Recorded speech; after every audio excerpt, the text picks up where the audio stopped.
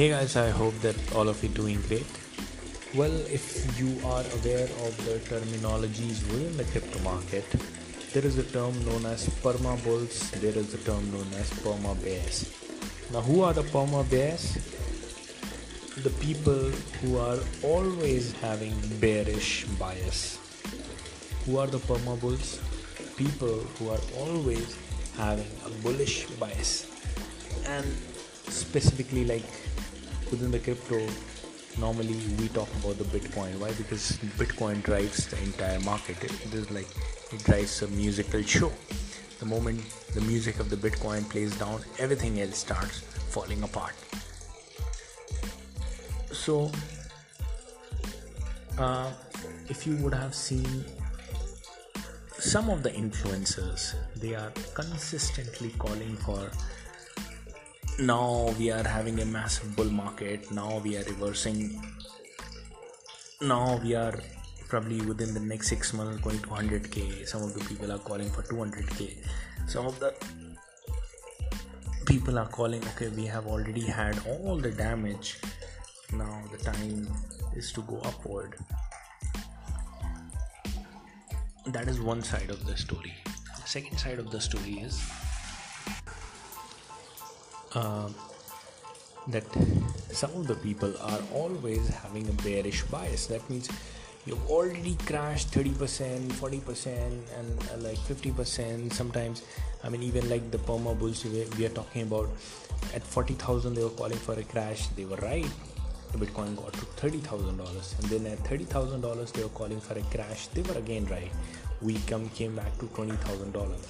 And they were calling for further crash, and it even happened. Like, we fell approximately below 18,000. It was like 17,000 something, big down to that level. But then the Permabears were calling that, okay, now we are going to 3k, 5k. That's what the people were calling. We are going to $3,000, $5,000. Just the way last bear market, they were calling, we are going $1,000, $500. We are going to $100. So a lot of people are still calling again. But guess what? That's what happens. For the Permabulls, it was a bad story. We were calling for $100,000 last year. It never happened. We just crashed down and crashed down further. For the Permabears, the same story. It never happened. After $17,800, that was the bottom. Like, for the time being, that was the bottom. People were calling, we are going to wick down to 10,000, 13,000, 12,000. Everyone was waiting for that. It never happened. And right now we just jumped back to $22,000, $23,000.